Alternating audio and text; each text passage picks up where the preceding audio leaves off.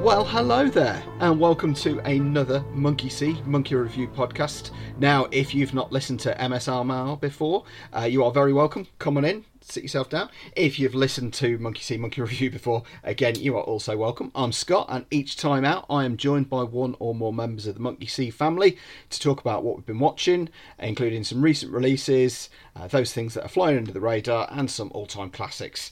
And we also get an opportunity to talk about the ever-shifting landscape of film, sometimes defend maligned, overlooked or underappreciated movies.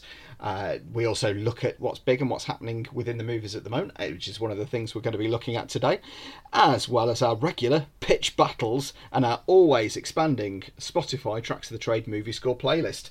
Now, as ever, as I say, I'm always joined by one or more members of the Monkey See family, and I've got two of the handsome gentlemen at the other end of the lines. First of all, we have the magical Mr. Christopher Commander. Oh, handsome, you'll make me blush. And at the other end of the other line, we have the brilliant Mr. Kevin Haney. Hello there, chaps. Good to be back. Yeah, good to have you back. It was fun to have a little bit of a break from you last time. You notice after the last podcast was actually shorter. We're not blaming you, Kev, not directly. Of course. No, absolutely. For those of you that are missing our newest member of the Monkey See family, Mr. Craig Woodfield, he is having a little hiatus this time out. So we look forward to seeing him again for the next episode. Interesting little fact, and I've not really mentioned this before, that it's actually down to Craig that this is called Monkey See, Monkey Review. Oh, yeah? Because oh, really? Way back then? Way back. I remember when you were talking to me about what the name was going to be. Yes, so I opened it up to my friends, including Kev and Craig, and was asking for suggestions. And the first thing that Craig came out with was Monkey See, Monkey Review, and it stuck. So yeah, a little bit of backstory for you there. And just to give you a little bit of context, my nickname all the way through uni was Monkey, so that's where it comes from. So it's an old take on my one of my old nicknames. Yes, so you are seeing and you are reviewing. Indeed, certainly indeed I am. Better than Scott sees, Scott reviews. Indeed. Excellent. So, gentlemen, how have you been? Very well. Yeah. Good. The summer's starting to gear up to actually, open up and do work, which is lovely. And we're starting to have nicer days. It's nice, isn't it? No, it's beautiful. It really is. In fact, I know I've mentioned going and attending the Great British Drive-In a few times, but I actually managed to go again when they reopened after lockdown just last week. Managed to go and see the peerless Jurassic Park on the big screen, which was fantastic. Sat in glorious sunshine with beautiful takeaway and a magnificent film, and took my daughter. Wonderful company. And wonderful company, yes. My young lady who had seen Jurassic Park before but never quite remembered it, and absolutely loved it. I think it really landed for her this time. And even when we had a movie day the next day, we were having a chill out in our pyjamas watching films, and her choice was Jurassic World, and she thoroughly enjoyed that as well. And I have to say, I know it gets a hard time, I actually quite enjoyed it this time. I think it doesn't obviously stack up to the original, but as just a piece of entertaining, popcorn fun, it's perfectly passable. Could I hazard Chris's awkward statements? Okay, go for it. I'd like to say that I enjoyed Jurassic World more than Jurassic 3. I think that's quite common. That's not controversial. Yeah, Jurassic... I don't think. Okay, I don't think that's a controversial statement. I think Jurassic 3 is regarded as the shortest, which it actually is, and worst of all of them. Yes. Okay. Yeah. I enjoyed Jurassic Park 3 the first time I saw it. It was fine. I was probably a lot less discerning way back then. I actually enjoyed it more than The Lost World, although The Lost World does have some kind of amazing sequences in it. I remember Empire reviewing The Lost World, and they gave a quote that said, even though The Lost World is not as good as Jurassic Park, of course, but it has thrills like no other movie. And I think there are set pieces and action sequences in The Lost World, Jurassic Park, that are exceptional, and I think only Spielberg could do. And I think there's probably a point. It's probably the point actually where they come back to the city, is when I would probably say the Jurassic Park as a series that's when it tilts, and you start going, okay, this is something exceptional that I've never seen before. To okay, well, let's have some fun with some dinosaurs. Essentially, yes. And I think my issue I seem to remember with The Lost World was it just felt kind of choppy and didn't flow. There was something around the flow of the film that I remember sort of way back then when I saw it, that it just didn't quite hang together as kind of a cohesive experience. You kind of shifted from set piece to set piece without the kind of the glue that Jurassic Park had. Yeah. With really likeable characters and kind of the newness of it all. It was I think kind of lost that uniqueness. It peaks, doesn't it? I think, in my opinion, that set piece, that action sequence where they're hanging over the cliff in the lab, which is that's great. I love that bit when they're hanging and she falls onto the glass and the glass is starting to break and everything like that. That's terrific, so good. And Vince Vaughn as well, when Hollywood were trying to market him as a kind of serious leading man as well, which he wasn't. Then he was. Then he wasn't. Now he is again. Which, I have to say, in the right roles, I do enjoy Vince Vaughn. I think he's great, and mine and Kev's love of his kind of calling card, his introduction swingers, is well known. Everybody's best friend. Everybody's best friend. So, gentlemen, shall we move on? Because we've got quite a packed schedule today. Should we move on to some reviews? Let's do that. Let's do it. Yeah, let's not talk about Jurassic Park anymore. It's like current reviews. So the first of our reviews is not one of the Oscar contenders, because we are going to be looking at a few of the Oscar contenders before the end of the show. It's actually something that's been a long time coming. It got a release in the United States last year via Hulu during the early stages of the pandemic. It's Palm Springs, and it's just launched on Amazon Prime, directed by Max Berbekov, and starring Andy Samberg and Kristen Milioti and J.K. Simmons as well, who's always great value. So the story of Palm Springs is that when carefree Niles and reluctant maid of honour Sarah have a chance encounter at a Palm Springs wedding, things get complicated as they are unable to escape the venue themselves or each other. Now, I've seen this, and I believe Kev's seen it as well. I have seen this, yes. Kev, how did you find Palm Springs? Well, here we go. It's your basic time loop comedy, which is almost kind of becoming a genre in itself. I think there was a wedding one last year, wasn't there? I think it was called like Wedding Repeat or something like that. I can't remember what it's called, and which wasn't very successful. And obviously, when you think of time loop comedies, you always go back to Groundhog Day as the definitive Harold Ramis directed Bill Murray high concept comedy, which has become kind of like, daily lexicon. People say Groundhog Day all the time now and everything. And obviously it's important to acknowledge it wasn't the original time loop comedy, but it's the staple of how things should be done. It's short, it's sweet. It's the daddy. Yeah, it's the daddy, and that's what it is. And I think whenever you do a time loop comedy, or whenever you do a time loop comedy or not, it will always be related to that. And I think the beauty of time loop comedies is there's this kind of karmic sort of element to them. And I think actually Groundhog Day was actually adopted, wasn't it, as a kind of like a I think it might have been China or something like that, as a kind of like, it's a very spiritual movie, and it kind of like teaches you things and everything like that.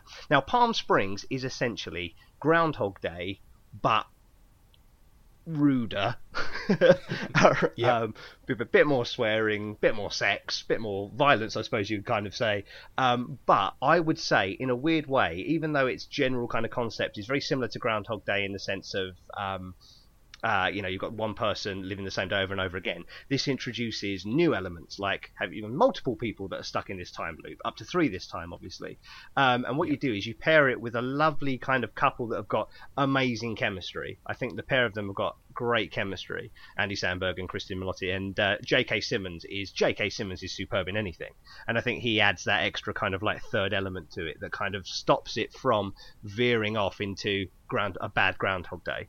So Groundhog Day aside, if you cast that out of your mind, this I think is as good an example of a time loop comedy as you could have nowadays while still being in the shadow of Groundhog Day. So I'm going to stop talking about Groundhog Day now and talk about this. This, I think, is... I loved it. I thought it was great. I love Andy Samberg, but I think you have to be very careful with Andy Samberg as to what he's casting, because the stuff he does with Lonely Island and the stuff, I mean, obviously Brooklyn Nine-Nine and everything, I think he works better in films like... was it Pop Star, Don't Stop, Never Stopping? That kind of like almost kind of mockumentary style kind of things, because it's got this kind of real improvisational kind of element to it. So when you have someone that's known very well for improvisational comedy, or a pair of them that are known for improvisational comedy, you then find it probably a little bit jarring when you see them in something that's actually quite tight. And it comes in at an hour and 30 minutes, so it's very tightly wound. A lot happens, and you think to yourself, well, usually with this kind of cast very similar to this, you'd have a lot of comedians riffing, and they're probably a bloated 2.5-hour runtime, and then an extended cut with loads of deleted scenes that come out on Blu-ray a few years later or a few months later. But what this is somehow it manages to have the free and easy feeling of a light-hearted comedy, but some actually real kind of pertinent and real kind of, I don't know, sort of deeper meanings, but still manages to kind of maintain its lightness. Do you know what I mean? Yeah. And I think a lot of that's credit to Max Barraco, who's the director. Credit to him, because what he needs to do is he needs to keep the ship on course. And I think it's a great concept, it's a great idea, it's a great evolution. And I think other than Unlike, and I did see it, the Wedding one, I'll get its title up while you're talking in just a moment. The Wedding one last year, that is an example of how not to do it. This is an example of how to still do it. And I can imagine when this was pitched, everyone was probably very, you can't do a time loop comedy. I think this will probably be the one, unfortunately, that now opens the floodgates to people going, look, you can do it, because even though Groundhog Day still exists, Palm Springs came out and that still managed to nail it. And I think if you've got a likeable enough cast and a different enough story, you can do things well. And I think this was better than anyone had. I mean, when I heard it was at July 10th, I think it came out last year, I looked at it and I liked the cast, and everyone said there was something unique about it. At one point, it had a 100% rating on Rotten Tomatoes, and I was like, there's something special about this. And when comedies get 100% ratings on Rotten Tomatoes, you know there's usually something special about them. And I've been looking forward to this for ages, and it seems like an eternity, waiting for it to come out. And when it came out, it didn't disappoint. And I just want to do a shout out to the score as well. The score is absolutely brilliant, and I think it's only available as like an EP, because I think there's only actually in the film, believe it or not, there's only something like 23 minutes of score. But I was very impressed. What did you make? Same here. I thought it was great. I think it's been a regular thing since probably the latter half of last year that I would type in when is Palm Springs Gaming UK release into Google, and constantly checking. And for it to finally turn up on Amazon Prime, I was delighted about, and it was an appointment viewing for me. I again really, really enjoyed it. I thought it was really sweet. It had that kind of sort of spikiness to it as well. There was a little bit of cynicism about it. It was really moving and really uplifting as well. I gotta echo what you said about the chemistry between the two leads. They were both just so good together. They really, really clicked, and I really enjoyed the fact that you had the two perspectives that Niles, the Andy Samberg character, could have very easily been kind of the de facto lead, but they kind of give the Sarah character her own agency in it, and she has a really sort of interesting, a really great sort of progression of her story as well, which I felt was really, really interesting. I like that. I like that, the progression of her story as well, because you automatically assume if someone's stuck in a time loop, they're going to spend every ounce of their being trying to get out of it. And I like the conflict in that regards of the kind of, it's another thing to consider, isn't it? And I'm not giving anything away, but it's another thing to consider is someone, you might find yourself at home in a time loop and think, you know what, I know what's coming every day. I'm in Palm Springs, which there are worse places to be stuck in a time loop. It's not like Bill Murray's character who was stuck in Positoni, and it's all kind of cold and bleak and everything like that. It's actually a lovely day in Palm Springs, and you think to yourself, okay, cool, I wonder what would happen if I got stuck in a time loop, if I would actually want to leave.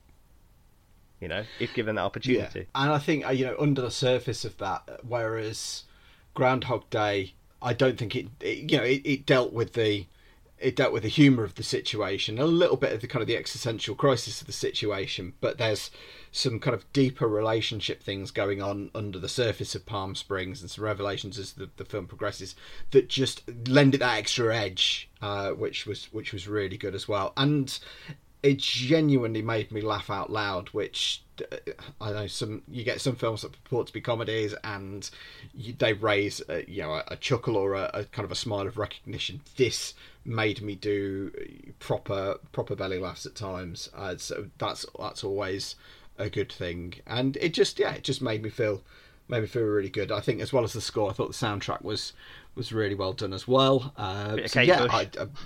Yes, I thought the use of that at the end was fantastic. Not giving anything away, but the use of that song really kind of landed well and sort of got me right in the middle of my chest, weirdly enough, considering I'm not that big a Kate Bush fan. I think Palm Springs is cracking. I think it's well worth an hour and a half of everybody's time, because it's really tight, and it really works. I would say if you're doing, as I've been doing recently, kind of a lot of movies back to back to try and cram stuff in before Oscars, I think this is a great movie to put in between two heavier movies, or a great movie where if you think you go, oh, should I do one more film tonight?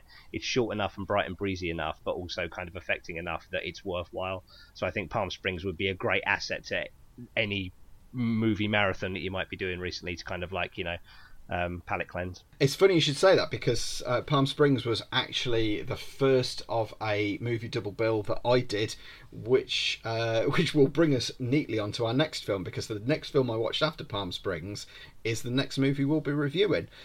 But just to wrap it up, from both myself and Kevin, it's a hearty 2 thumbs up, and check out Palm Springs on Amazon Prime now. Okay, so we're going to move on to 3 of the big Oscar contenders this year, and the first of which is that second film in the double bill that I did with Palm Springs.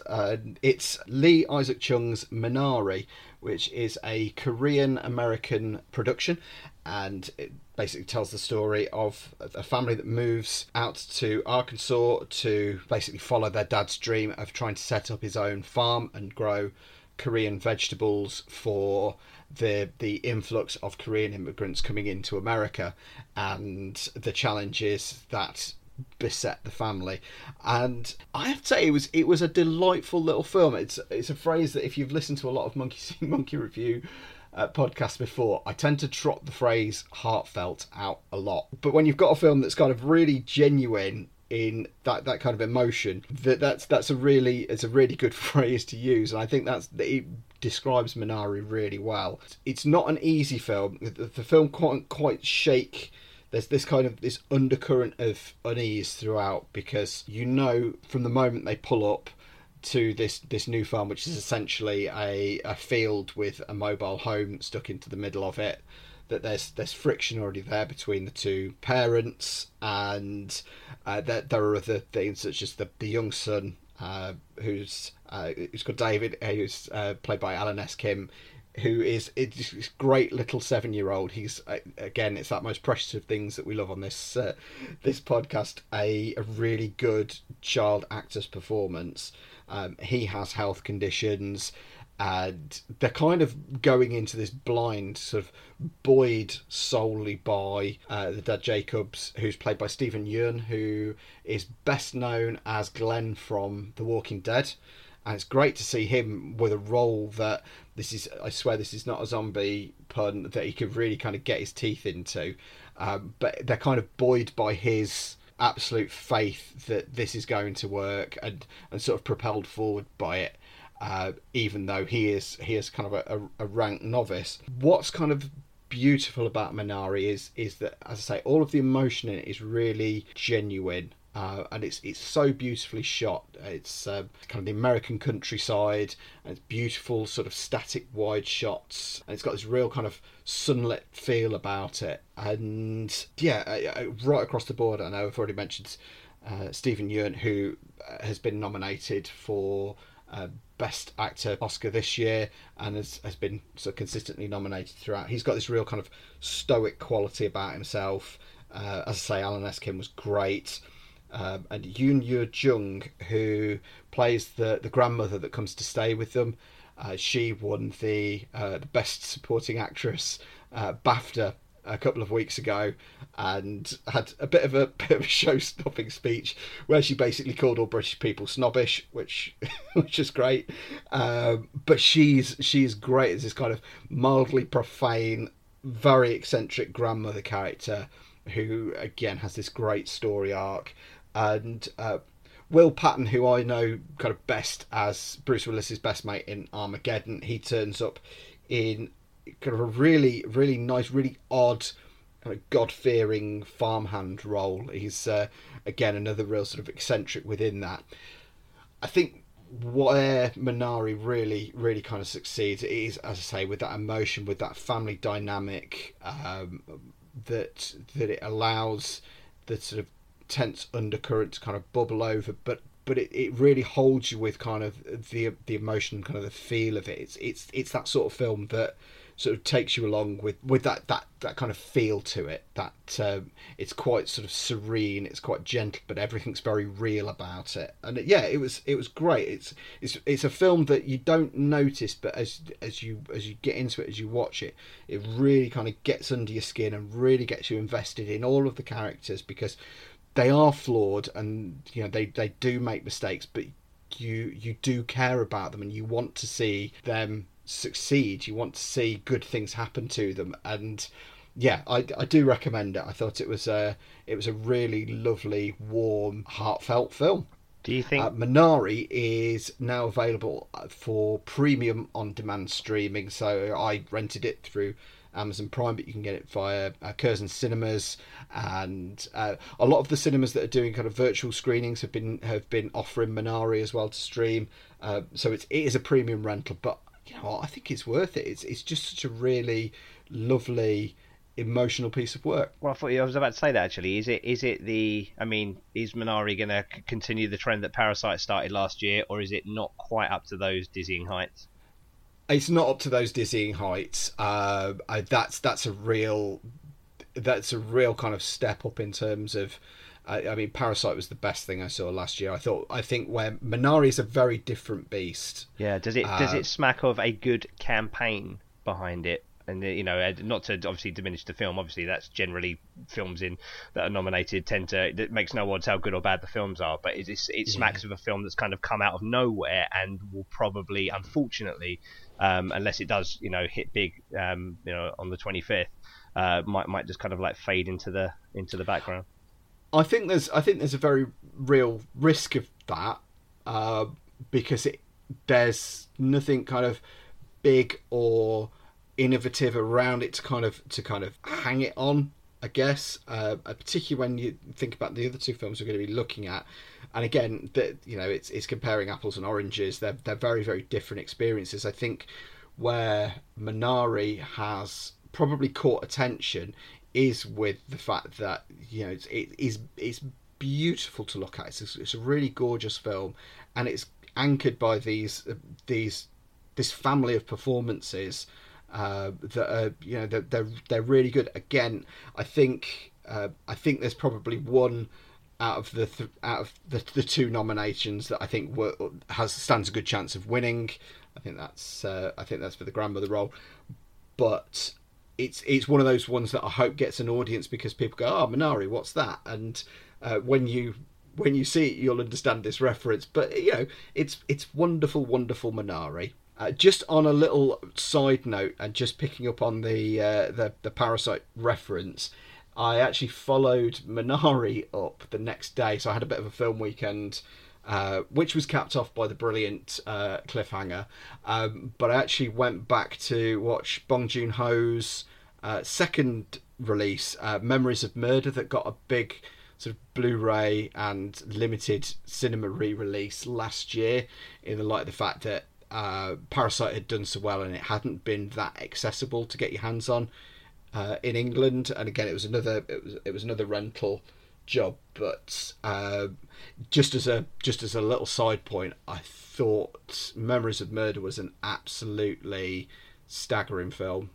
It's another one of those that creeps under your skin, really buries itself in there. It's a serial killer thriller essentially, but whereas kind of the US serial killer thrillers have, you know, efficient cops doing the work to try and catch an intelligent murderer, where Memories of Murder is kind of unique is that it's a really, really pitch black comedy at times, because the cops investigating are essentially incompetent, particularly one who he has a penchant for, when he gets angry in interviews, of physically drop kicking the the suspects, which becomes a bit of a reoccurring theme and most music. But by the end of it, it does that kind of genre flip that you kind of see with a lot of Bong Joon-ho's stuff, that he piles lots of different genres and different styles within his films, like such as Snowpiercer, which I watched last year, which has so much going on.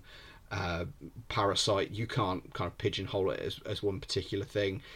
Same with Memories of Murder. It starts as this dark comedy, but does morph into something a lot more serious and gripping by the end. And I found myself, again, just for a period of kind of the end of the film, finding myself not really breathing. And when you get to the final shot, there's just this real moment that, again, it's just got you in the chest, and I really can't wait to go back and watch it again. So it's one that I would heartily recommend. I know it's a number of years old now, but just in terms of that sort of that link between the sort of Korean cinema and how great some of the stuff coming out of South Korea at the moment, yeah, really recommend Memories of Murder. So, of our third film to review this time out, and the second of our big Oscar contenders, we're going over again to another Amazon Prime exclusive. They've been cranking out some decent stuff over there. But we're going to be looking at Sound of Metal, directed by Darius Marder and starring Riz Ahmed and Olivia Cooke. The basic story is a drummer begins to lose his hearing and has to come to grips with what a future looks like for him, where he can't drum and he can't do what he loves. So I've managed to get to watch this. Again, it's another one that I've been looking forward to for a few months. Kev, I believe you've seen it as well. Okay, straight out of the gate, this is one of my films of the year. Now, I'm a big Riz Ahmed fan and have been for a while, and I think sometimes I found his transition Hollywood's, sort of stateside to be sometimes a little bit jarring. Even in one of my favourite films of recent years, Nightcrawler with Jake Gyllenhaal, I found his character in that was kind of like quite odd, and I was kind of a little bit like, I felt he was underused and underutilised. It's only in repeat viewings that I've gone back and realised that he was playing that spot on, and that's how that character should be. And I just kind of notice is sometimes when you see actors, especially when all of a sudden they'll do an American accent. Even Ewan McGregor used to be like that when in some of his earlier films. When I see him do an American accent, I'd still feel a bit like, oh, this is a bit weird, isn't it weird? This, I think, is the first time, other than, say, maybe Rogue One, which is obviously a different conversation, where I've kind of felt straight away that I'm with him. Okay, I'm believing this character immediately, and I'm going, no disrespect to him, it's just sometimes I'm used to, like, some of my favourite Riz Ahmed stuff has been kind of like Four Lions and stuff like that, but the moment you put him in an American film, you're aware you're watching Riz Ahmed in an American film, and immediately I think this character, I was just with him. And it's just that simple bit at the beginning where you kind of go, great, oh wow, look at that, the way he's drumming. He must have learned drumming, and you think, okay, well, this is great. I'm going to see this guy that's put all this time and effort into this skill of drumming for a drum. But I'd probably say the actual drumming, even though he learned it very well, and I think there was a kind of like talk about that he actually put he put stuff in his ears, didn't he, to kind of like dull the sound of the drumming, so he could kind of like sort of similarly, you'd be going through something that this character was in a very kind of like methody way. You realise that the film's not about drumming, it's not about the tour. Obviously, he's with Lou, played by Olivia Cooke, and they're in a kind of relationship. They're both kind of like recovering, I think, and they kind of like they come out of, they both need each other. And what actually happens in kind of like being an addict and everything like that is you realise what you're addicted to. And I think that's what the kind of film goes on. And he obviously, for some reason, wants his life to continue exactly as it's continuing. and Yeah. he will, do anything he can to try and get back. And I think this film is about that, really, isn't it? It's about the kind of like, you have something that you're kind of aiming for, and he's obviously chasing this kind of dream of having an operation which basically brings back his hearing, while not actually looking at the stuff that's important to him, which is this wonderful community that he's welcomed into. And is it Paul Raci, who plays Joe, who kind of welcomed him into this kind of community for the deaf, and it said, you know what, it's not about fixing your hearing, it's about fixing your head.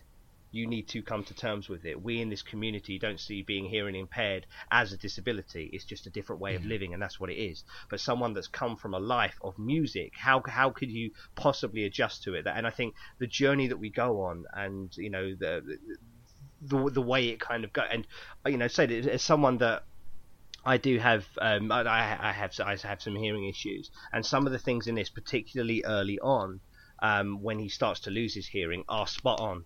The tinnitus, the all of a sudden everyone's muffled, all of a sudden you kind of like, I think it's great, the sound design on this film, because sometimes you're in a moment with him, and you're hearing everything or not as he hears it, and then all of a sudden you're back out into how the world is, and you actually hear those noises, and it's that kind of thing where you start to question yourself, and because of that, you're with this character, even though this character, in relation to the life decisions he's made, the career he has and everything, couldn't be further away from me as a person. I was with him the whole way. I sympathised, I empathised, and I wanted him to achieve happiness in whatever form that came about. And I was, to be honest, I'd probably say 30 minutes in, I was in tears. And I was on the edge, teetering the entire film, and I was very, very happy with the end. Not to give anything away. Yeah, no, I agree with you. There's a lot, so much to unpack with the film. I thought it was excellent. I think I probably went into it a little bit at a disadvantage, because Sound of Metal came after what for me is essentially going to be one of my films of the year. So I'd already been through quite an emotional experience prior to that, so maybe I need to go revisit it, but not to do the film a disservice, because it was just brilliant. I think you picked up a lot there where you were talking about the relationship between Riz Ahmed's character and Olivia Cooke's character, that what they've got is that dependency to each other, because they had a dependency on other things. There are clues that she self-harmed prior to them meeting, because of issues that obviously come up throughout the course of the film. The film never gives you these things explicitly, it allows you to connect the dots. It's kind of a show don't tell type of thing. But he's coming off of sort of 4 years clean as with substance misuse, and he's been with her for 4 years, and you can clearly see that with the music and with her, that's his sobriety, that's his new addiction, that's his new dependency. And it's almost that feeling that if he loses that, he risks losing himself. Yeah. And that's really, that really gets you in the heart. Particularly, me, Kev and Chris, we're all all come from a background where we're all creatives, and that passion, that love you get from being creative and being artistic in some way, to have it suddenly taken away from you must be a really difficult thing, to not have that outlet and not be able to do the thing that you kind of feel defines you.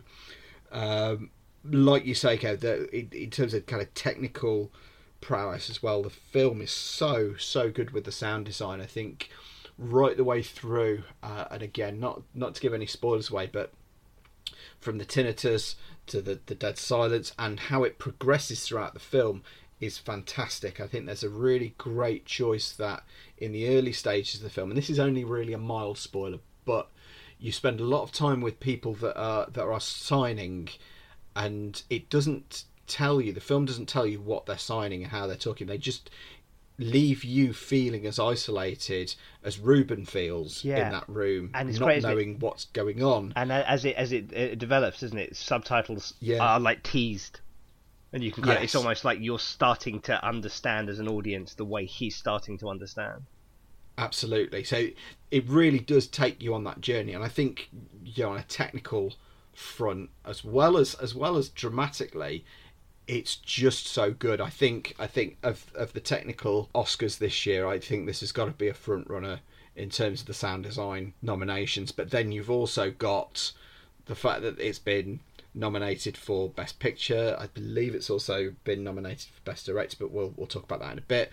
Riz Ahmed is he's well deserving of his nomination as well, because he is a bit of a force of nature in it. I think it consumes him, and he is so good. Look, at the loss and the fury and developing how he kind of starts to come to terms with it. I just think is so good. And Paul Raci, I'm not sure how it's pronounced, who plays Joe, who I've only ever seen in Parks and Recreation before. Yeah, same here. And he was so good. He was a real calm counterpoint to Ruben, and I thought the way they played together, and I think there was a really, really nice, again, undercurrent of tension between the two, but a developing sort of love and respect between the two of them. I thought was so well played as well. He had that sort of tough love element, doesn't it? And it's almost like it gets to a point where he wants to be validated by him for the decisions he's making, but he can't get that validation. Yeah. And the film, it is uplifting, but it's also absolutely heartbreaking at the same time for a great many reasons. But yeah, I think having somebody to talk about and kind of go over the themes, I think it's actually probably developed more of an appreciation in the film myself, because it finished and I thought it was a wonderful piece of cinema. Do you know what it is? I think I'm in agreement with you in that respect. I think if I'd have caught it in a different mood, I always talk about I've got this kind of ability to be in tune with certain films or frequencies of certain films, no pun intended. But it's that kind of thing where sometimes if a film catches me in the right mood, and I felt for whatever reason that day, everything had lined up for me to be as invested in this film. And I always talk about optimum viewings. It wouldn't. I can't think of a better viewing. And I'm not saying that I enjoyed it more. I'm just saying that I can't think of a better viewing of watching it or being as in the mood or as in tune with the frequency of what the film was giving me as when I first saw it. To the point where, like I said, I mean, I often get emotional during films, but there was a point that literally probably like 25 minutes in, I had to pause it, get my cry out, and then start it again. And it is just, for some reason, it just kind of got me, and it had me right the way through to the end. Yeah, I don't think either of us could recommend this anymore. It's The Sound of Metal, and it is available on Amazon Prime now. And so, for the last of our reviews this week, and it's one that right across the whole team here, we have been looking forward to this one for a good 12 months plus, and we're really glad to say finally we have all seen Emerald Fennell's movie directorial debut, Promising Young Woman, starring Carey Mulligan. So just to give you a little bit of background on this, a young woman haunted by a tragedy in her past takes revenge on predatory men unlucky enough to cross her path. Chris, you've seen it. Kev, you've seen it. I've now had the opportunity to see it, and gentlemen, where do we begin? What a film. That's a good start. I think I managed to see it just prior to you guys seeing it. Yeah. And we were going to talk about it, and we were like, no, we have to wait for everyone to see it first. And I gave you guys a couple, it's really good. I can't wait for you guys to see it. It is one of my favorite films of the recent years. And it's a movie that just keeps on giving. It feels like it's going to end, and then there's more. And then it goes further than you think it will, and there's more. And I love Carey Mulligan, as you know, and the listeners at home know. Yes. We talked about her recently with The Dig. I was introduced to her through Doctor Who, and then An Education, which is also a brilliant film. So she's brilliant. She's phenomenal, as per usual. One of the people that surprised me the most was Bo Burnham is in it. And in my mind, in my visceral memory, he just brings me back to my high school, because I'm not saying he's not now, but he was mainly known as a comedy performer. Yes. And that's how he was passed around through YouTube clips during my high school.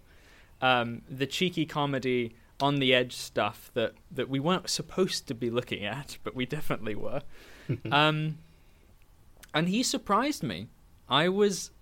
It took me a second because I was like, I haven't seen your face in a long time. And the last time I've seen it is on you on stage playing a piano, talking about other things. Raunchy topics. You can feel the sort of cheeky touch of writer-director Emerald Fennell, who was the showrunner for Killer Eve. And you can feel sort of those dark satire elements seeping in throughout this. Yes.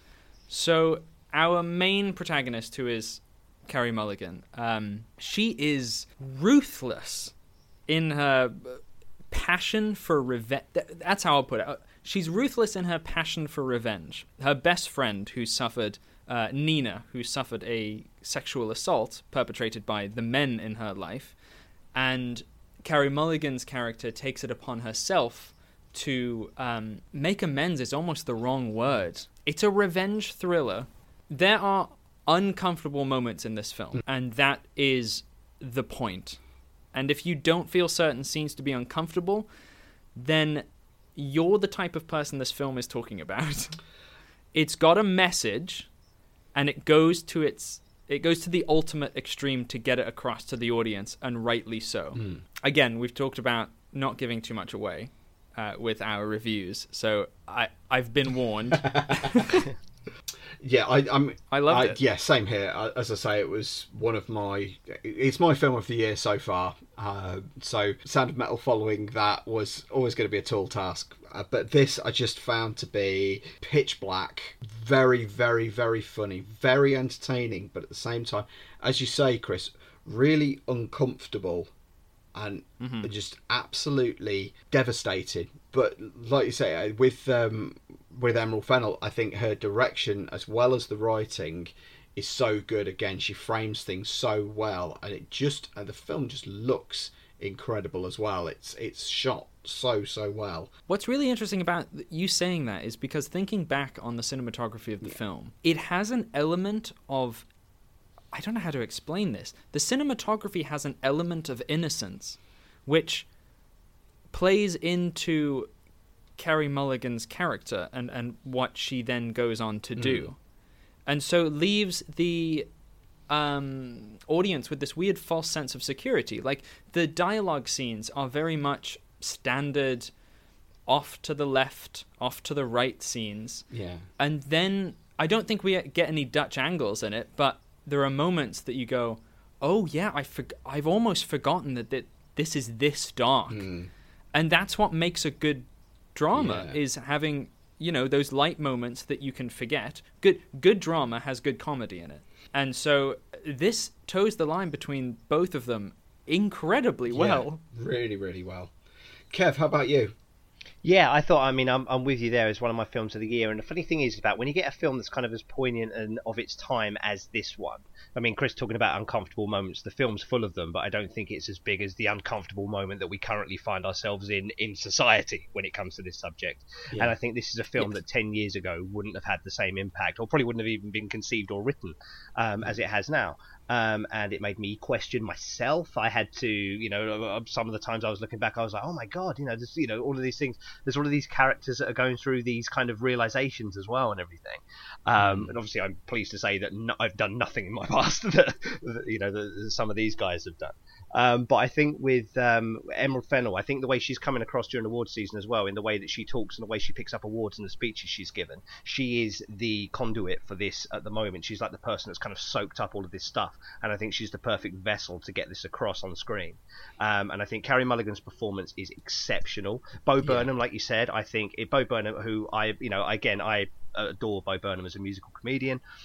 Check out Kanye West Rant if you're just looking for a quick sample of Bo Burnham on YouTube. I'd recommend that one. That's terrific. But also as well, I think Bo Burnham's coming into his own as a filmmaker as well. When I talked about Eighth Grade a little while ago as well, I think him being in that and directing that, you can kind of see that he is a voice that I think is coming up. And because he's so likable, having him cast in this film, it's the perfect casting, because you don't know which way it's going to go. But also as well, they are looking, because I was fortunate enough to watch it on DVD, which meant it came with a commentary, so I've watched the commentary as well. And when you break down the commentary, they said they intentionally cast actors from sitcoms, actors who are notoriously known in pop culture as good guys. And that's very clever. Yeah, when there were moments in it that I really picked up on, like, oh, it's that actor. Yeah, you've got actors from New Girl, you've got actors from Veep, you've got actors from, and you're going for all of these films, and you're like, oh, like the opening sequence, you've got three of, like, arguably, like, the most amusing guys in current comedy.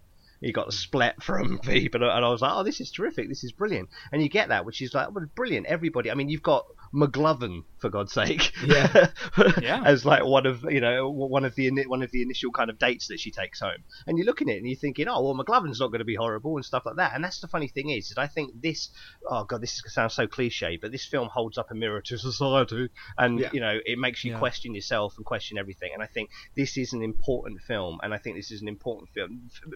It affected me so much, but I'm not going to say that this film it wasn't made for me, but it was made for me, if you know what I mean, in that kind of sense. This is I'm hoping every person, this is probably the most awkward date movie you could ever go and see, so it's probably just as well that a lot of people are seeing it on streaming and they're not taking their, oh, I like a Carey Mulligan film, let's go and watch this, because the conversation I have spoken about this film more with my fiance, who I watched it with, and more with friends and than any other film in recent memory. And that could be because of the current lockdown conditions that we're in as well. But I almost miss the fact that I didn't go straight to a pub after with a group of friends and sit down and talk of this, because talk about unpacking, there is so much to unpack here on so many different levels. And it deserves to be watched again and again and again. It deserves to clean up at award season, and I'm hoping that this film will be as well regarded as, hopefully, I mean, it's weird, isn't it? Because I can't see a spate of these types of films coming along, or that certainly not films that nail it like this. But the support cast, the writing, the directing, and of course, like I said again, powerhouse performance by Carey Mulligan. I think it is deservedly so. Going to clean up at the awards, and I think that I was hoping this film when I first started talking about it, and I think I even said, didn't I, this year? I said the film I'm most looking forward to this year is Promising Young Woman. Back in January or whatever it was, and it exceeded even those high expectations for me. I think it's one of those films, and I've always said we want to try and preserve kind of the magic of discovering films for yourself. We could quite easily go through and unpack this film and talk about the themes and the progression and the discussions that need to happen as a result of it. It's a film that it's needed at the moment. I think people need to be having these discussions, and it needs to be for those people that maybe watch it and do feel uncomfortable because they recognise something in them. It's for them to turn the light on themselves and question their own behaviours and their own responses to these things. And it's really interesting that the film, it does predominantly focus on the men in these situations, rightfully so, but there are women that are involved with the progression of the story that also have the mirror sort of held up to themselves. And I think it's so interesting that there's that enabler, and that's one of the things. It's not just the perpetrators; it's the enablers that are also kind of having given that scrutiny during the film. And I think that's really interesting. I think that's one of the things that I found really, really interesting and exciting about it, as well as the fact that throughout everything it does, it's so damn entertaining. It just holds you, even when it's uncomfortable. It's still watchable. It's still it's still wittily written. The progression of the story is still really, really interesting, and it grips all the way through. And you do have those moments of kind of comfort and those moments of discomfort. And I think it's really, really worth the attention that it's been getting during award season, particularly for Emerald Fennell for the writing and for the direction. And I think, as both of you said, Carey Mulligan is she's ferociously good in it. Really, really, really great performance. And you compare that to The Dig, that's just, a couple of months ago, and it's such a different role. It's such a different actor that they almost feel of two completely separate physical ages, not just sort of in terms of the time and place of the films, that she is so convincing in both roles as a young woman and as a lady that is that bit older with those the physical issues that she has in The Dig. I just think she is a fantastic actor, and again, well worth the attention, and particularly the awards attention that hopefully that will be coming her way. So we could literally go on for another 10 more minutes about Promising Young Woman, but as I say, we want to kind of preserve the surprise and the joy of discovering cinema for yourself. So go and discover it, because it's on Sky Cinema and Now TV now. So if you have subscriptions to those, we strongly urge you to go and check it out. It's unlike anything you'll have seen for a long time, and as well as being damn entertaining, it's also going to really provoke some interesting discussions and hopefully a bit of introspection in a lot of people. And so this podcast is going to be released the weekend of the 2021 Academy Awards, and it's something that I particularly, as gents, we've always enjoyed the Oscars and the staying up and watching them and being able to discuss the films of each year. So we're going to have a little bit of an Oscars discussion, talk about some of the nominees, talk about some of our feelings about them, and hopefully point you in the direction of something that you might enjoy watching. Now, it is going to be a bit of a funny one, because with the way that the pandemic has kind of affected release schedules this year, we have a situation where there are a few films, particularly in the Best Picture and some of the other categories, that haven't yet been released because of the delays to the release schedule. So while it can't be a complete kind of review of all of the Oscar nominations, we'll talk about the ones that we have seen and talk about our feelings about them, and hopefully you'll find something, as I say, that you'd be interested in seeing. So we're going to start with the Best Picture nominations. I just want to say, it's what one thing is really important to note is because they moved the ceremony back by 2 months from Feb 28th to April 25th. Yeah. We've got 8 nominations in Best Picture. We would have only had 3 had they have held it in February. Yeah, so we're quite fortunate that they have put it back, so we've been able to have more nominations. So the first category, as I say, is going to look at Best Picture. So the nominees are The Father, Judas and the Black Messiah, Mank, Minari, Nomadland, Promising Young Woman, Sound of Metal, and Trial of the Chicago 7. Now, of those, we're still waiting on The Father to be released. So that's the family drama with Anthony Hopkins and Olivia Colman. Yeah, so I mean that's some heavyweight talent right there. Very excited. We're not getting that until June with a cinema release. So we're not able to give you our opinions on that at the moment. And similarly, Nomadland, directed by Chloe Zhao and starring the brilliant Frances McDormand, actually doesn't get released in the UK, well, internationally, until the 29th of April, when Disney Plus are releasing it through their Star. Yeah, that'll fill the gap. That'll fill the gap of Winter Soldier and that weekend. And then to Loki. Indeed, yes. Yeah, it's bizarre because The Father and Nomadland are kind of like the two favourites. So I think it's almost probably good because they're getting a lot of coverage at the moment. So it's almost good that we're not talking about those. Yes, absolutely. So I mean, going down the list, there's not a film out of all of those that I've seen this year that I have really kind of taken against. We've reviewed, I think, pretty much all of them throughout different podcasts. I'm leaning towards, out of all of them, Promising Young Woman as kind of my favourite. I really, really like that. I'd say probably Sound of Metal second, but again, I've got so much time for Judas and the Black Messiah. I know both me and Craig were big fans of that. I thought Mank was decent. Was a really good film. But as we were saying off the air, as Kev said, don't think it's Finch's year this year. Minari is lovely, and anything that gives a smaller film more of a platform is great. And Trial of the Chicago 7, I think, it's just good entertainment. I think that would be a controversial choice because I think it's had a bit of backlash online since being released, but I found it perfectly entertaining. How about you, gentlemen? Yeah, I think with sorry, Chris, if you don't mind me going first, is that all right? Go Thank for you. it. I think, having not seen Judas and the Black Messiah, I think what I'm going to do is I would very much like The Sound of Metal to get this, but I think Promising Young Woman's the edge because of its place in time.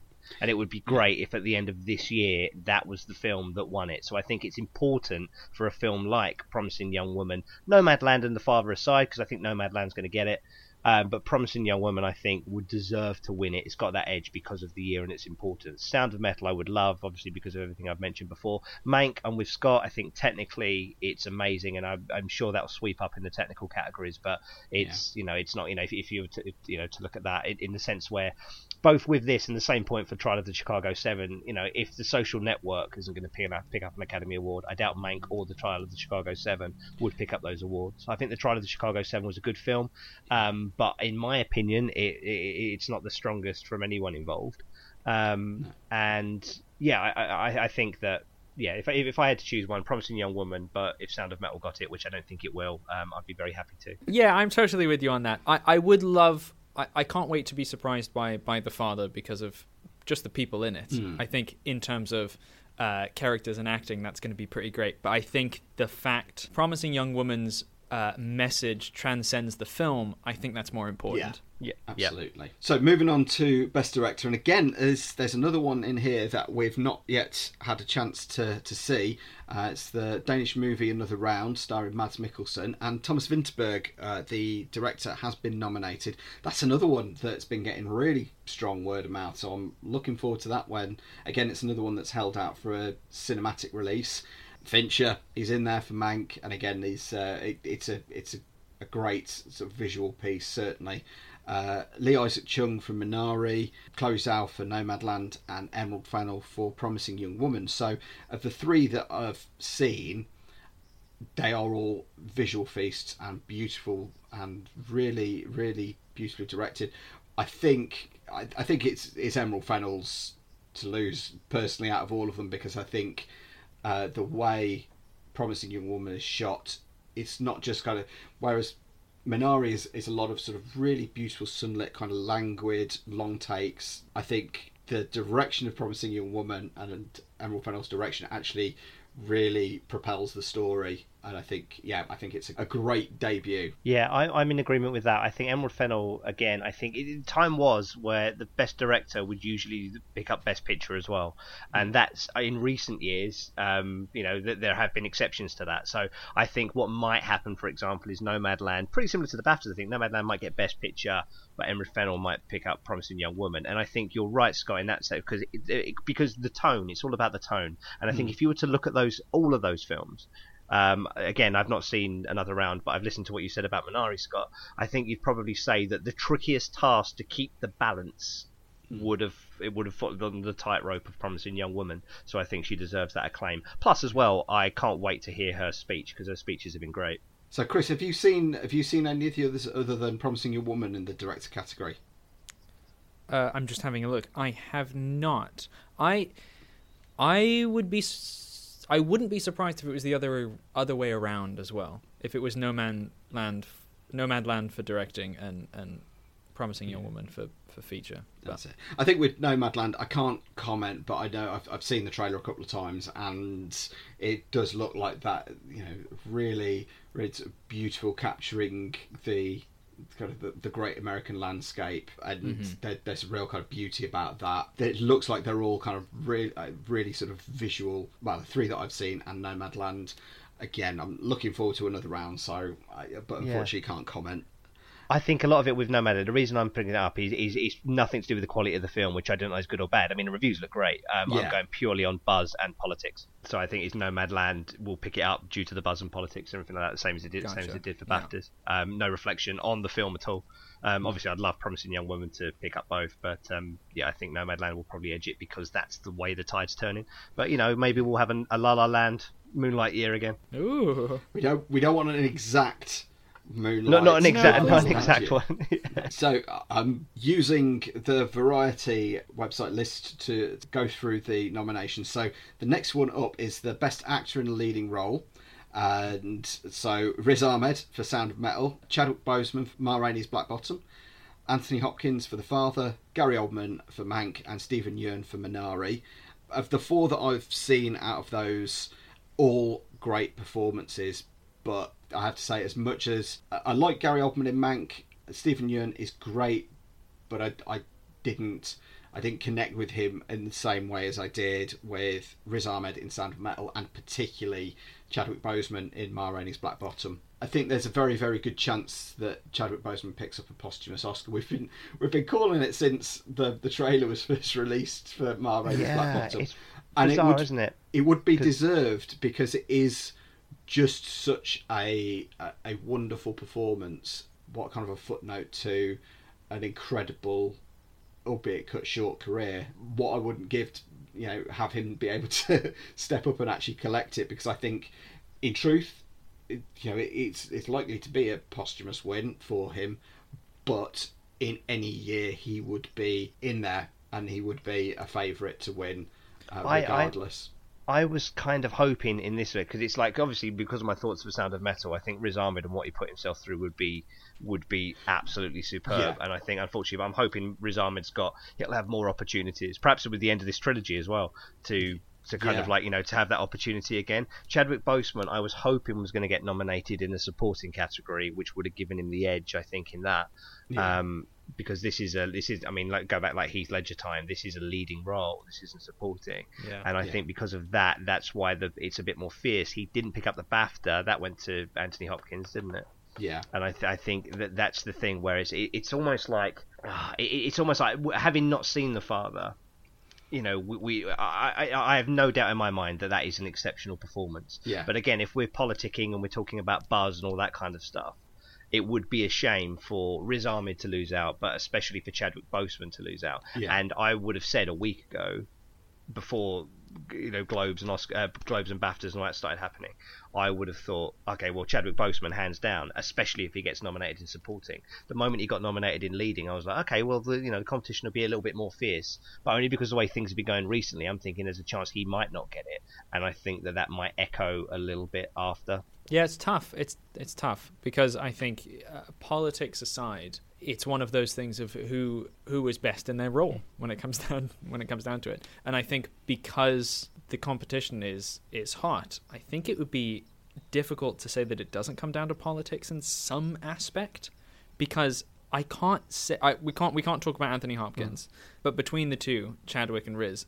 I would say in terms of technical acting and the characters and what they go through and what is portrayed, it's neck and neck between them. Yeah. I think also as well with the actor in the leading and the supporting is I think Riz Ahmed had more opportunity to demonstrate that, whereas Chadwick Boseman, because he was being marginalised as possibly supporting, he's only half a film. Do you know what I mean? Yeah. There's that kind of thing, whereas maybe Riz Ahmed had more chance to demonstrate what Chadwick Boseman couldn't. Out of the three that I would class as favourites, Anthony Hopkins I've not seen, as we say, but we know the pedigree at work there. Again, it's one of those where I wouldn't begrudge any of them winning, to be honest with you, but it's certainly leaning towards those first three, and again, it's a toss up between them. Yeah. So moving on to Best Actress in a Leading Role, we've got Viola Davis, the brilliant Viola Davis in Ma Rainey's Black Bottom, and what a force of nature she is in that. Andra Day in The United States versus Billie Holiday, Vanessa Kirby in Pieces of a Woman, Frances McDormand in Nomadland, and Carey Mulligan in Promising Young Woman. Now, I'm not in the best place to kind of comment on this because I've not had a chance to see Pieces of a Woman or The United States versus Billie Holiday. I think in terms of, if you're going off the buzz, Andra Day has apparently given an absolutely fantastic performance in what I think generally critically hasn't been regarded as the best of films, but she's apparently fabulous in it.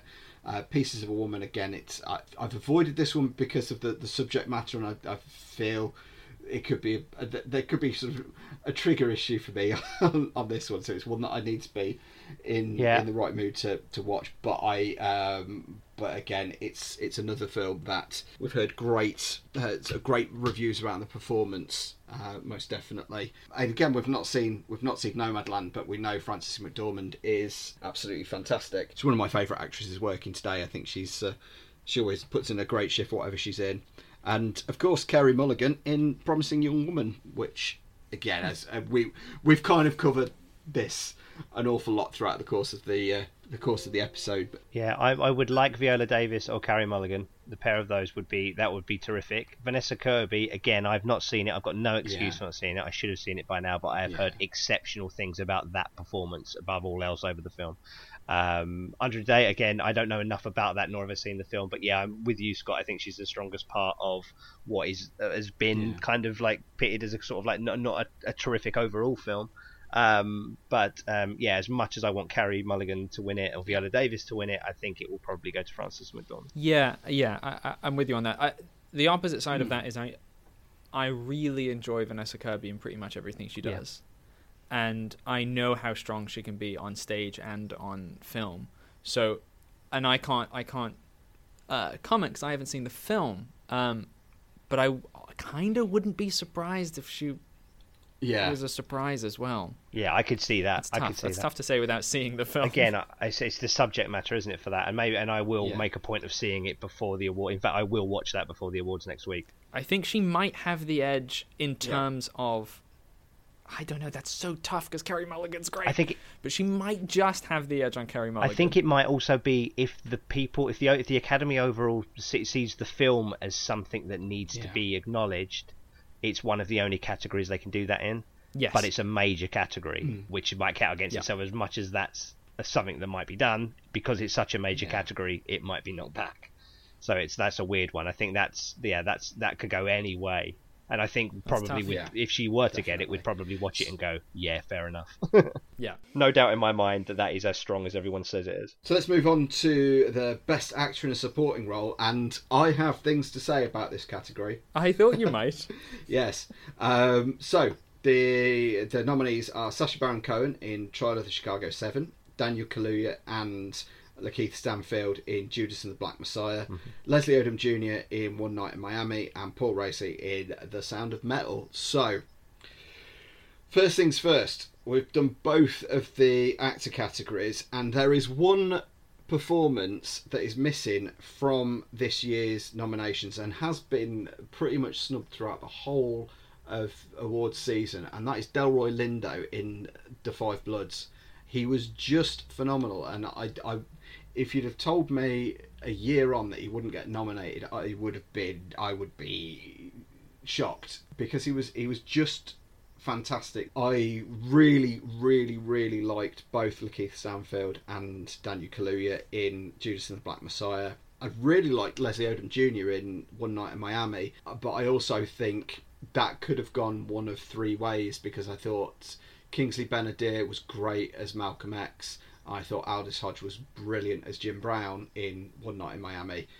I think, with consideration, I think Leslie Odom Jr. as Sam Cooke was probably the most memorable out of all of them. But I thought, it was a strong performance in a film of strong performances. Paul Raci, again, we talked about it in the review earlier. I thought he was great in Sound of Metal, and I'm interested by the inclusion of Sacha Baron Cohen in Trial of Chicago 7. I personally, if I was nominating any supporting actor performance in Trial of Chicago 7, I would have put Mark Rylance in there. I thought Mark Rylance is the highlight of most films that he's in. Yeah. But he was just so good in this, and he was my takeaway from the whole film. He was the one character out of all of them. He was the one performance out of all of them that I really was impressed by.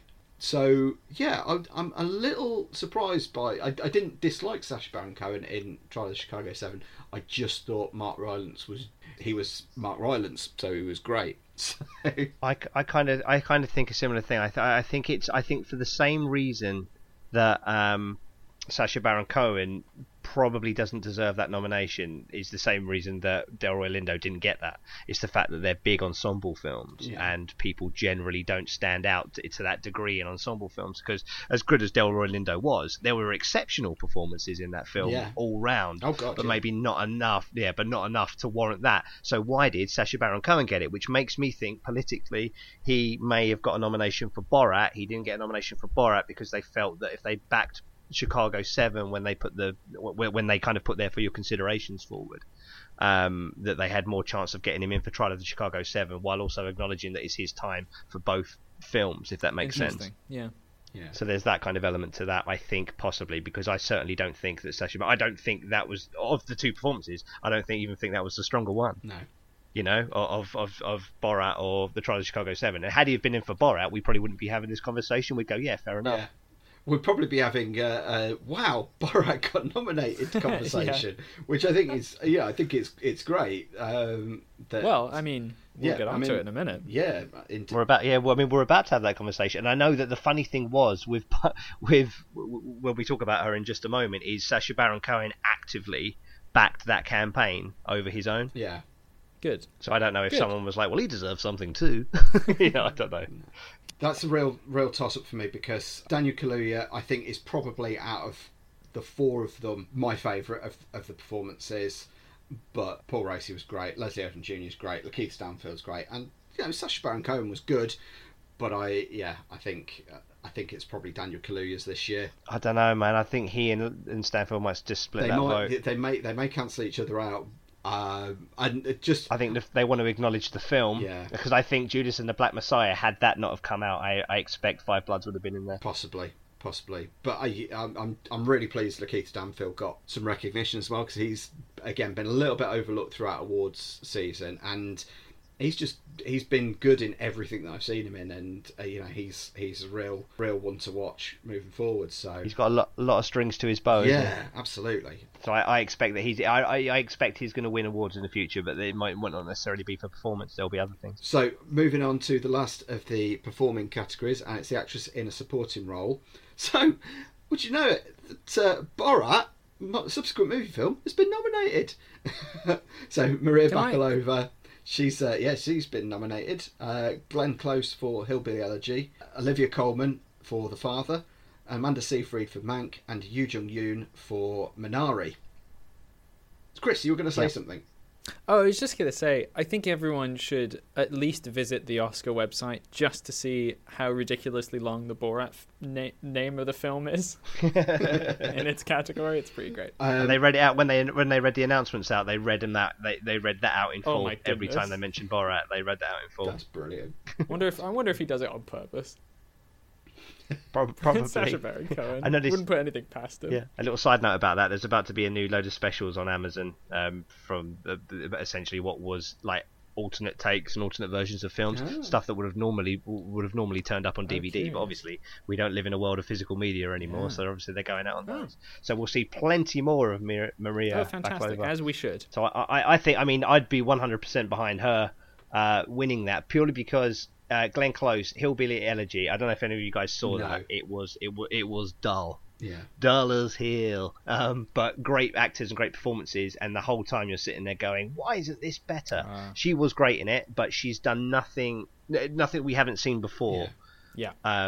So Glenn Close there. Amanda Seyfried, I think, is kind of like wasn't featured, and when you look at, like, if you were to compare the kind of workload between Amanda Seyfried in Mank and Maria Bakalova in Borat, then you kind of like, you see that split and you go like, well, clearly it's Maria's award. Olivia Colman, again, we can't talk about The Father, but I think politically she's had her time in that sense. But I don't know, and obviously Scott was talking about Minari. Do you think she stands out over any of those? I think she does. I think to go too deep into it sort of goes into spoiler territory a little bit, but there's a really, really lovely progression with the character and it's a really really great performance. And she's funny, she's touching, she's great. She's really really good. I have to say, I've never been a massive Amanda Seyfried fan, but in Mank I just found her really delightful. I just thought she was really watchable and really good. So it's nice that she's been recognised. But that's lovely to hear, actually, because I haven't seen Mank, and her name attached to anything, it doesn't make me not watch it, but just makes me go, oh, okay. Yeah. But it's nice to hear that. Oh man, on the flip side, I actively seek out stuff she's in, and if you haven't seen it, see First Reformed with her and Ethan Hawke. What was that? Absolutely amazing. First Reformed. I've heard very good very good things about that. Watch, trust me, watch First Reformed, and your opinion of Amanda Seyfried will go from one to the other, and you might actively seek out stuff that's she's exciting. in. I will definitely. She is absolutely terrific in that. Now, we could go on and talk about pretty much every category, but we are going to wrap it up with, I think it's probably one of my favourite categories. It's the best animated feature film, and it's a reasonably strong field this year. You've got Onward, you've got Over the Moon, which I've not seen, which is a Netflix release. Shaun the Sheep movie, Farmageddon, yes. Soul, and Wolfwalkers, which is an Apple TV Plus exclusive, and is done by the Irish animation studio that did Song of the Sea. Yes, it's apparently one of the Irish folklore trilogy. Now I've not had an opportunity to see that. I might hopefully get an opportunity before the ceremony, but it's got very very strong reviews, and I think in terms of odds is Soul's probably biggest rival. I mean, I love Onward, and I think in other years it because of the Pixar the Pixar Association may have been up there. I'm a fan. It made me fill up. I've not seen Over the Moon. Anything Aardman just gets a big green tick in my book. So I think in relation to the film I most enjoyed in that category, Shaun the Sheep movie, Farmageddon was the most enjoyable of them all. Yeah. That's incredible. I really enjoyed it. I think Soul is still, because Soul was very close to being my film of last year, so it's top four. So it's going to take some go to beat, but I just love the fact that Aardman are getting more love, and anything that again gets more eyes on Aardman films is great, because I think sometimes they don't get the love and they don't get the audiences they want. Basically, translated, I'm still bitter about Pirates and an Adventure with Scientists not getting a sequel. So there we go. I've said my piece. Agreed. I'm with you there. I think Soul will take that away, only because I think if you put Soul into the main feature category for Best Picture, I think that we'd be talking about that as a potential contender. Yeah. That's how good it is, and that's how recognised a lot of people have. I think, again, politically that'll win that hands down. Yeah, unfortunately, it's unfair for others. Not that Soul's not great. I love Soul, but I would love to have seen Shaun the Sheep take that away. Definitely. Excellent. So that's our, I was going to say, brief whistle stop tour through the Oscar categories for this year. They're the kind of the main categories, and our feelings on who's been nominated. Obviously, if you've got your own feelings, sound off on our social media, which we'll give you the links to at the end of the episode and via our show notes. So we're approaching the end of the show. It's now time for our fortnightly pitch battle. If you've not listened to the Monkey See, Monkey Review podcast before, this is the part of the show where we all slightly lose the plot a little bit. Basically, the pitch battle is our regular game where we ask one of our listeners to provide us with an actor, an item, and a film genre. We are then given 5 minutes to come up with our very own movie pitch, which we then present to each other and you, dear listener.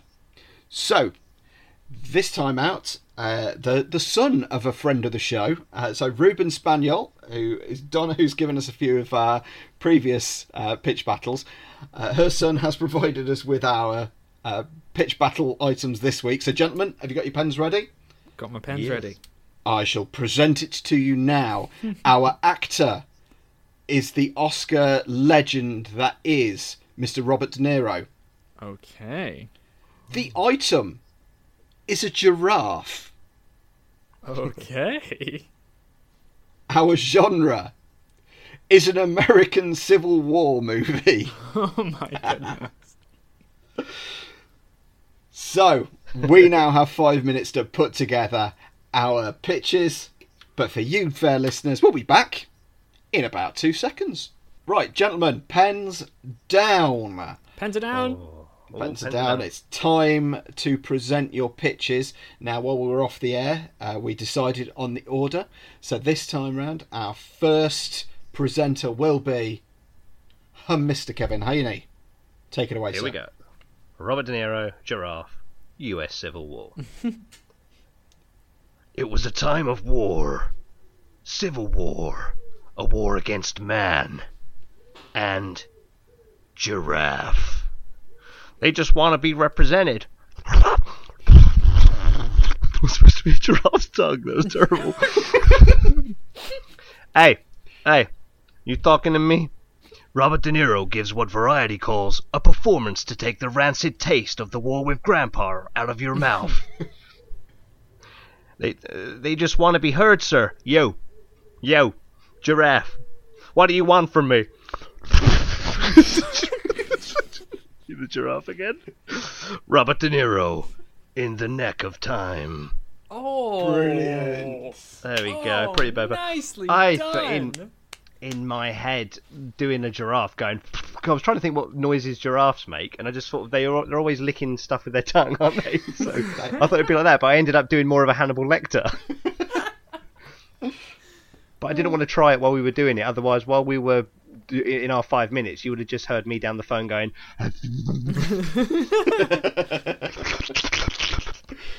Brilliant. Well done. Oh, that's good. That's good. Right, Chris, go for it. Okay.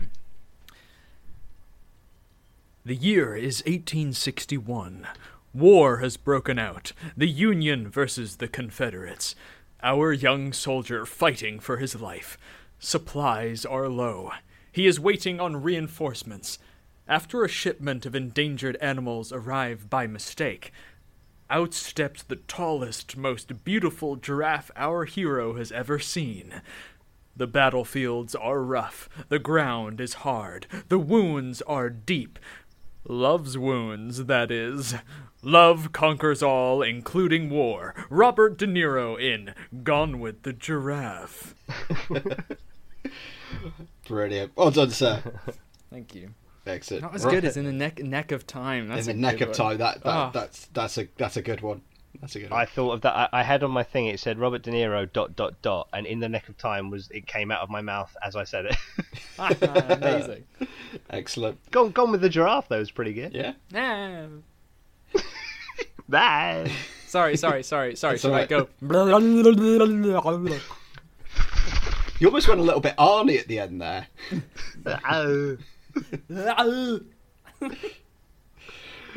Right. I think it's my turn then. It is. Two lost souls united in a hostile land. One is a Civil War general attempting to traverse enemy territory to get back to his men. The other, a giraffe, abandoned by his travelling circus. He will risk both of their necks to get them to the safety of home. Coming this holiday season, Oscar winner Robert De Niro in A Tall Tale of War. Oh, that's good. Okay. That's good. Tall. Yeah, it's good. Thank you very much. So, as ever, sound off on our social media. Tell us what you thought. Unfortunately, what everyone didn't get to see was Scott can do an amazing Robert De Niro physical impression. Yeah. Not his vocal, but if anyone could see a picture of Scott doing that, if there was some way you could upload that, Scott, that'd be terrific. I'm doing it now. Oh, I see it. I can see it in my mind's eye. Yeah, I can feel it. Feel it coming through. God, you do such amazing physical impressions over the radio. I do. It's my calling. Excellent. Right. And so that brings us to the very last feature of the show, and it is our regular, ever-expanding Spotify playlist, Tracks of the Trade. Now, the idea behind Tracks of the Trade is we love movie score music. and in the many forms that it comes in. So what we're attempting to do is create a huge list of some of our favourite tracks from some of our favourite films, or not, just bits of music that we love from films. And the idea is that we share them with you, and hopefully you find something that you enjoy listening to. So each week we all put our own suggestions forward, although we do ask, if you are listening and you do have anything in particular you'd love to have added to the list and you'd love to introduce us to, please let us know via social media. That would be brilliant. So this week I think Kev is going to go first, then myself, and then Chris, appropriately enough with his track, given the theme of today's episode, is going to go at the end. Now, we have gone with a theme this week. That our theme is that we've gone for either Oscar-nominated scores or pieces of music from Oscar-nominated films. So, Kev, take it away, sir. Not only do I have an Oscar nomination, this one actually won the Oscar for Best Original Score back in the Oscars in early 2014. It's Stephen Price's Gravity. Now, there's a selection of songs on this that I absolutely adore. Track 1, Above Earth, which is brilliant, but I'm going to go for the big finale, which is the track of the title, Gravity. Absolutely brilliant. I think it's a heart-pounding score, Gravity, but also beautiful. Excellent. What a brilliant choice, and what a film. Yeah, what a film. Excellent. So mine is a little bit themed. We obviously had the discussion earlier around my brilliant trip to go and see Jurassic Park at the drive-in cinema, and so I've opted, because Jurassic Park won Academy Awards, particularly for its groundbreaking special effects. But one thing I didn't realise until I researched this, that iconic score was not nominated for an Academy Award that year. John Williams, who wrote the score and composed it, he was nominated for the brilliant Schindler's List, which was actually the winner, I believe, of the Academy Award that year. But yeah, it just seems a travesty that this soundtrack that has basically seeped into public consciousness was pretty much, it was given a wide berth by those in the selection committee. I've picked one of the most iconic tracks and one of the most goosebump inducing pieces of music in the whole film. I've gone for Journey to the Island. As I say, it's by John Williams from Jurassic Park, and if you've seen the film, you will know the moment as you first take the helicopter ride into Isla Nublar and lands, and they take the long drive towards the visitor centre, and the various pieces of music that occur during that. It's just a really, really great suite of some of the motifs that will recur throughout the film, and some of the most pulse-pounding music and some of the most brilliant score music you will hear. And being able to listen to it just the other day, seeing the film on the big screen and having the pounding speakers blasting the music out, it really, really brought it alive for me again. So there was only really one choice this week, so it's Journey to the Island from Jurassic Park. Christopher. Mine this week is from one of the Oscar-nominated films for this year's Oscars, which we have talked about extensively today. It is from the film Promising Young Woman, and it is by the composer Anthony Willis, and he has taken a well-known track. I'll preface that with, when this happened in the film, it's a very poignant moment. There's something that is happening or about to happen, and I physically had to pause the film and giggle with glee because I could hear the progression of the notes, and I went, is that what I think it is? It is what I think it is. It fits so well. This is the track Toxic from Promising Young Woman. It is a instrumental, almost horror version of the Britney Spears song, and it's gorgeous. A lot of the music is gorgeous in that, but that one especially gave me the oohs. So yes. Yeah, it's great. Really good. It really, and it fits the sequence so well. I think that's three really, really strong choices. Again, we will provide a link to the Tracks of the Trade playlist through the show notes, which basically brings us to that part of the show where I tell you all about the show notes and the different links that you will find within there. The first thing, as I always say when I get to this point, thank you for listening. Thank you for taking the time to download the Monkey See, Monkey Review podcast. If you are a fan, or if you have listened to us a number of times before, or it's your first time and you're quite enjoying it, please, if you're podcast provider gives you the opportunity to leave a review, please do. We love the feedback. We love to find out that that you're enjoying it. We've got 10 5-star reviews at the moment, so that I'm really, really pleased with. But, thank you, everyone. Yeah, so subscribing and also leaving reviews also helps with the visibility of the podcast, because we do this because we love it. And, you know, whether 10 people are listening or 10,000 people are listening, it doesn't matter. We just enjoy doing it, and we will continue to do so because we love it. But if you can share it and get the word out there, we would really appreciate it. And again, if you could leave positive reviews, just to let us know how we're doing, that'd be fantastic. The other things that you'll find on the show notes is our links to our Twitter feed. So it's at MSMRpod. We also have an Instagram where I post regular pictures. We try and update with our movies of the week and things that we're watching, as well as letting you know when new podcasts are released.